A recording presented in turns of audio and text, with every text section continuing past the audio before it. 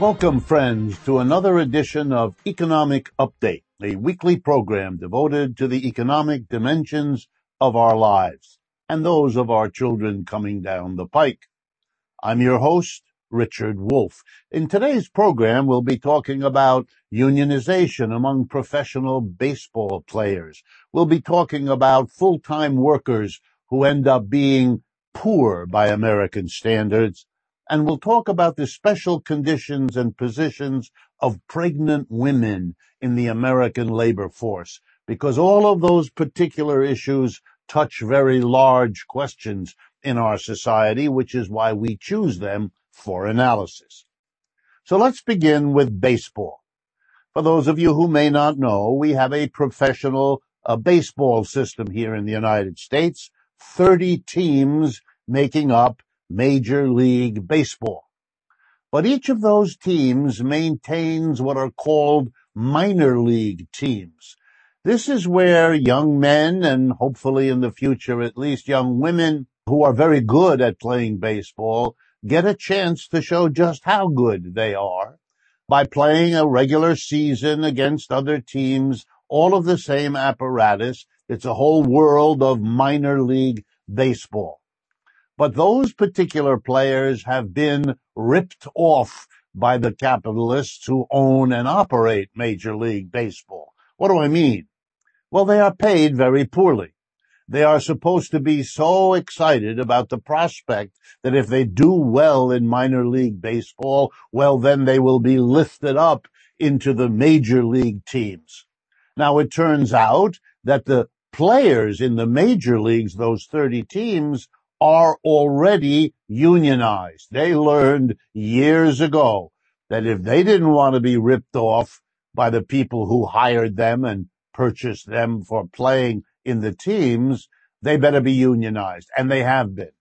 And the union is called the Major League Baseball Players Association, MLBPA. And the interesting thing was this summer of 2022, the MLBPA decided to try to organize the minor league players into a local of their union, a part of their union, and thereby do for them what had been successfully done for the Major League Baseball players decades ago. Here's the interesting thing. Number one, this decision is obviously shaped by the spread of unionization across the American landscape. Starbucks, Trader Joe's, Chipotle, Amazon. The story goes on. The unionization bug is everywhere. The people of America, as I have reported, support unions. Better than 70% of polls show that.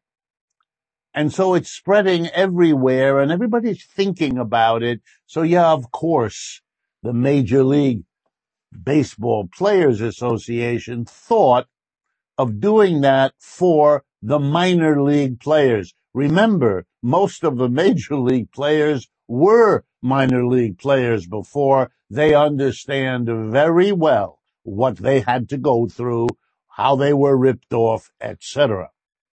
So here's now the interesting news. How many minor league players are involved? About 5,000. So this is a big job. In a week and a half this summer, better than half of them signed unionization cards, which is the way you require an employer to hold an election where the prospective members of such a union can vote yes or no, they want it or they don't want it. That is record time. That is extraordinary for any group of workers to be that enthused about a union that in a week and a half you sign up over 2,500 of them. Okay, so that's a sign. And because it's baseball players, and because baseball is a national pastime of the United States, it is not only a reflection of the unionization drive, it will itself bring to the thinking of millions of Americans who follow baseball, both major and minor, that unionization is really becoming a phenomena of our time on a scale few of us would have anticipated a year or two ago. It's extraordinary. And we've had Chris Smalls on this program talking about the union drive he succeeded in leading at Amazon. But even he wasn't as expansive about where this could go, although he was clear about what he had achieved and what was possible at Amazon. My next update has to do with families here in America that work full time. There's been a recent study, and that's what I'm basing this commentary on. There's been a recent study of what the conditions are of the people who work full time, 40 hours a week or more, and are poor. The study was commissioned and performed by the Russell Sage Foundation, very old, very well reputed foundation that studies all kinds of social issues.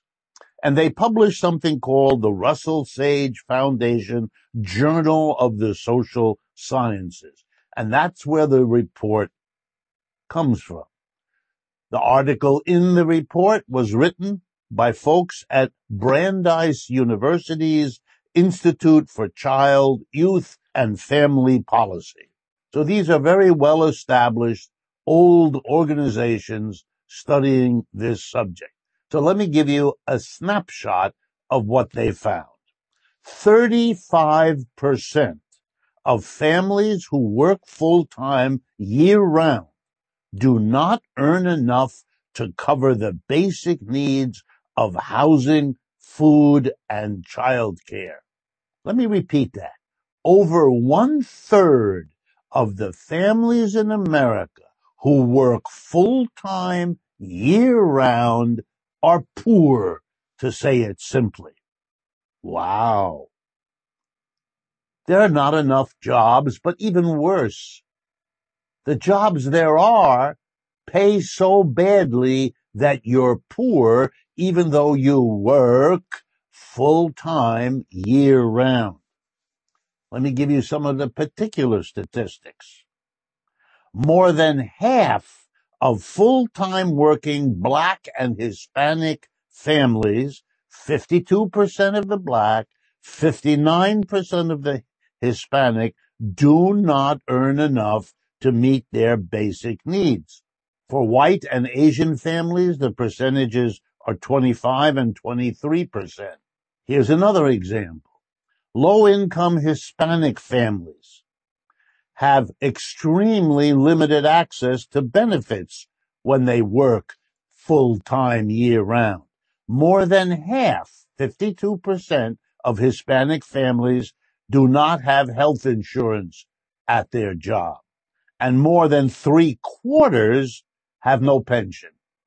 You know what happens if you're a family working full-time with tired parents coming home after a full-time year-round job, and you don't earn enough to take care of your family, and you have no pension, and you have no health insurance? You condemn those innocent children to be as poor as you are. They can't afford the supports. They can't afford the education.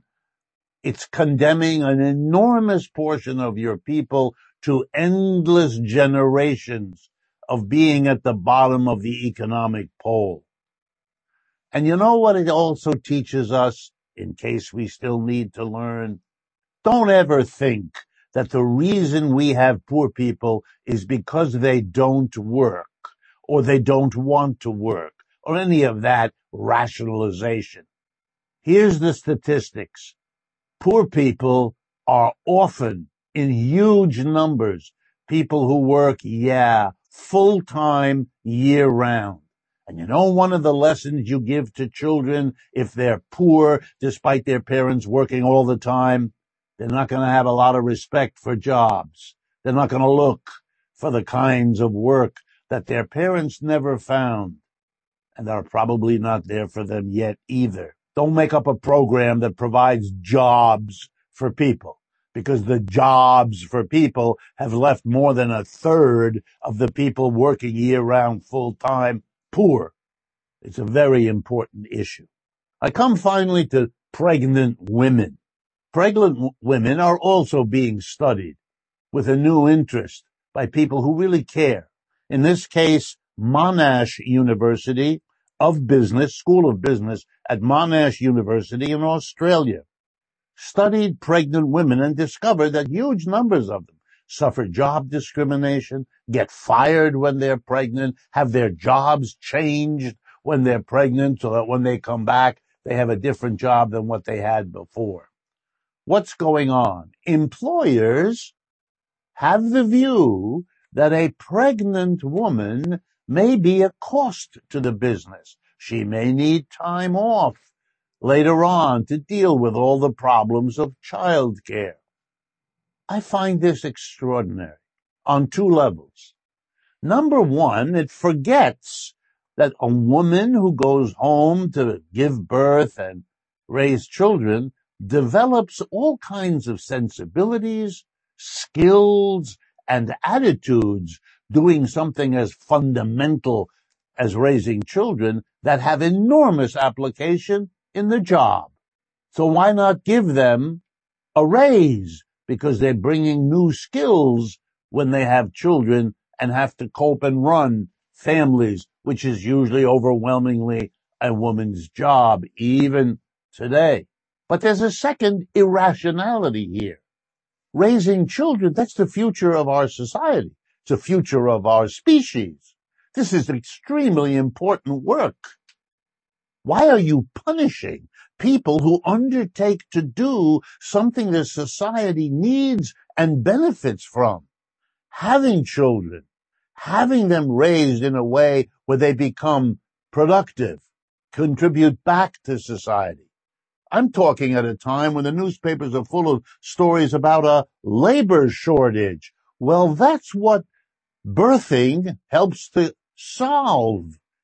We are allowing private employers making private decisions about what's privately profitable to disincentivize young people from having children. We are allowing the private profit of employers to destroy, to block, to damage something we socially need, which is happy young children in a loving household, learning how to become adults. This is a stupid way to organize things, and it hurts these women, and it hurts their families, and it hurts their society. And you know, the bigger question here is we shouldn't be allowing employers whose interest in profit is to make a decision that affects the reproduction of our community. That's the fundamental problem here and why I bring it up. We've come to the end of the first part of today's show. And for those of you who may not know, Economic Update is produced by Democracy at Work, a small donor-funded nonprofit media organization celebrating 10 years of producing critical system analyses and a variety of media content like the podcast called Cities After. It's hosted by Professor Miguel Robles Duran, where he discusses the future of cities through the lens of daily urban struggles, with the intention of sparking citizens' civic imaginations and inspiring us all to get involved and take action. You can find his show and more at our website, democracyatwork.info. Please remember to follow us on social media, especially our newly revamped Instagram channel, and also to be sure to sign up for our mailing list and, of course, support our work in a variety of ways, all of which you can do at that website. Please stay with us. We will be right back with today's special guest, Professor and author George DiMartino.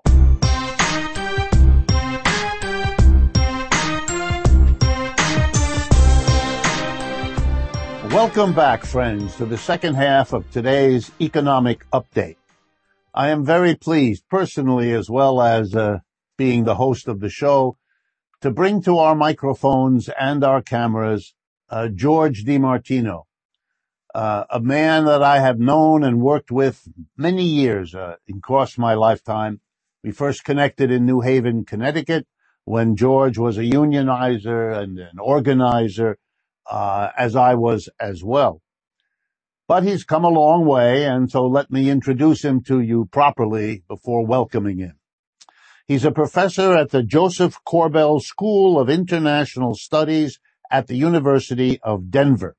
He studies economic theory and policy from an ethical perspective, focusing on the ethical behavior of economists. His book, The Economist's Oath, and his new book, The Tragic Science, How Economists Cause Harm Even as They Aspire to Do Good, are criticisms of the economics profession. What could be more timely for you, my audience, listening to me week after week? So I thought it would be particularly appropriate to ask him to share his research a bit with us. So first of all, thank you very much, George. I've known you long enough to use your first name.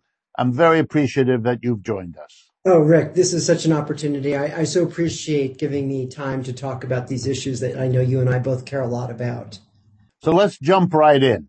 Tell me why you call economics the tragic science. Historically, it used to be known as the dismal science. Right. You know that, and so you must have chosen not to use that word. What's going on that you would use tragic? There's a tragedy at the heart of economics. It can't be eliminated. The tragedy is this. When economists try to make the world better, when they try to promote social betterment, they also cause a lot of damage. People die by virtue of what economists do.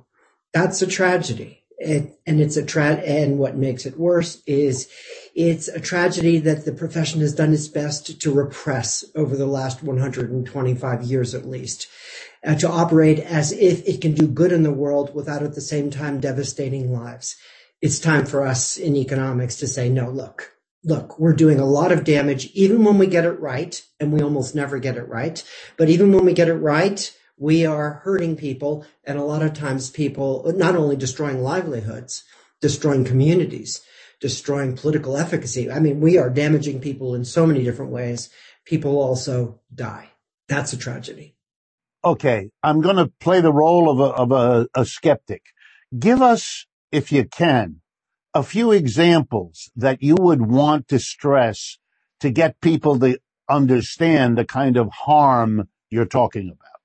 10 million young men died in Russia. These were extra deaths immediately following liberalization of that economy after shock therapy. What was shock therapy? Shock therapy was this approach to policy reform in the former Soviet Union countries to bring them from some sort of a state-managed economy to a free market, freewheeling US-style economy overnight. The leading lights in our profession. I mean, I'll give the name of Jeffrey Sachs, but he wasn't the outlier here. He was just representative of the consensus thinking, went to Russia, went to Poland, went all over, and argued that these countries had no choice. There is no alternative, the Tina thesis. There was no choice but to do it all at once, all overnight, privatize these corporations, get the state out of the economy. The research that's been done since, it indicates that this was devastating. 10 million extra deaths. Now, in percentage terms, Rick, we're talking larger than the deaths from wars and pandemics. We're talking about a massive loss of life. Did it have to happen? I would argue it didn't have to happen. It was brought about by an immense historical mistake. Tell me, in your mind, why don't they admit it? You know, at least, and you give this example too, in the medical profession, there's a long history going way back to the Hippocratic Oath that a doctor has to kind of begin by saying, don't do harm in what the doctor does. That's at least a tacit admission that there's harm in the air and that doctors are doing it. And so you better be super careful before you push a policy, a medication, an operation. This apparently didn't carry over from the medical profession to the economics profession? Oh, so much to be said here, Rick. First, the economics profession is the only profession I'm aware of that resisted any effort to introduce a field of professional ethics where these kinds of issues could be debated. So we have in medicine, of course, there's a long tradition of physicians and ethicists debating what does it mean to be an ethical physician in a world where you can kill the patient. There's a concept called iatrogenic harm, physician-induced harm. In economics, we don't have the tradition. We have no professional ethics. There's no place to talk about these things. We don't even have a word to describe economist-induced harm. So in the book, I offer one, econogenic harm, economist-induced harm. But the second point I'll make, and there's much more to be said, which I explore in the book. You know, the American Economic Association, the most important association in the world for economists, was created in 1885. Why was it created? Because economists wanted more influence in the world. There's this belief that a world in which economists have a lot of influence will be better than a world where economists have less influence. And so the whole movement, starting in 1885 up to today, is to enhance the influence of economists. One way to do that is by presenting the profession as being able to solve all kinds of social problems without inducing all kinds of harms. I think a serious reckoning with the harm that we do in economics, it is feared, would undermine our authority and our influence, and that is something our profession is desperate to prevent. You know, George, to intrude just for a moment, I spent my life going through the economics education offered at Harvard, Stanford, and Yale. I'm a poster boy for the elite education system of the country. And it was crystal clear to every one of the students in all three of those universities as we sat through our classes, whether we liked the professor or not, that the lowest importance to our professors was teaching us in that room. The second highest was to be publishing a lot and be esteemed by your colleagues.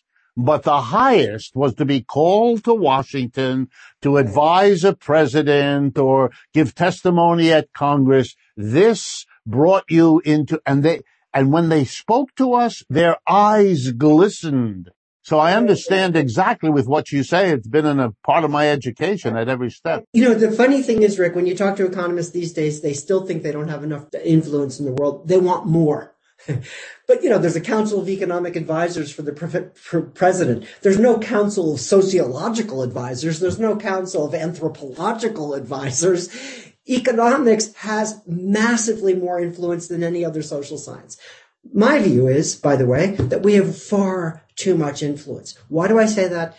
Because we have taken it upon ourselves to be the harm accountants, to decide what policy is going to benefit what people and harm what people, and therefore what policies should we advocate and which policies should we not advocate. It's a paternalistic ethos where we're the ones that think we should make the decisions. Who's excluded from this conversation? The people whose lives are about to be devastated by the policies that we advocate. The medical profession moved away from paternalism in the 1970s in response to the patient rights movement. So today, first do no harm is no longer the dominant ethic. The dominant ethic in medical ethics is the autonomy and integrity of the patient. In economics, we're still operating in 19th century ethics where we know best. This is, for me, an ethical outrage.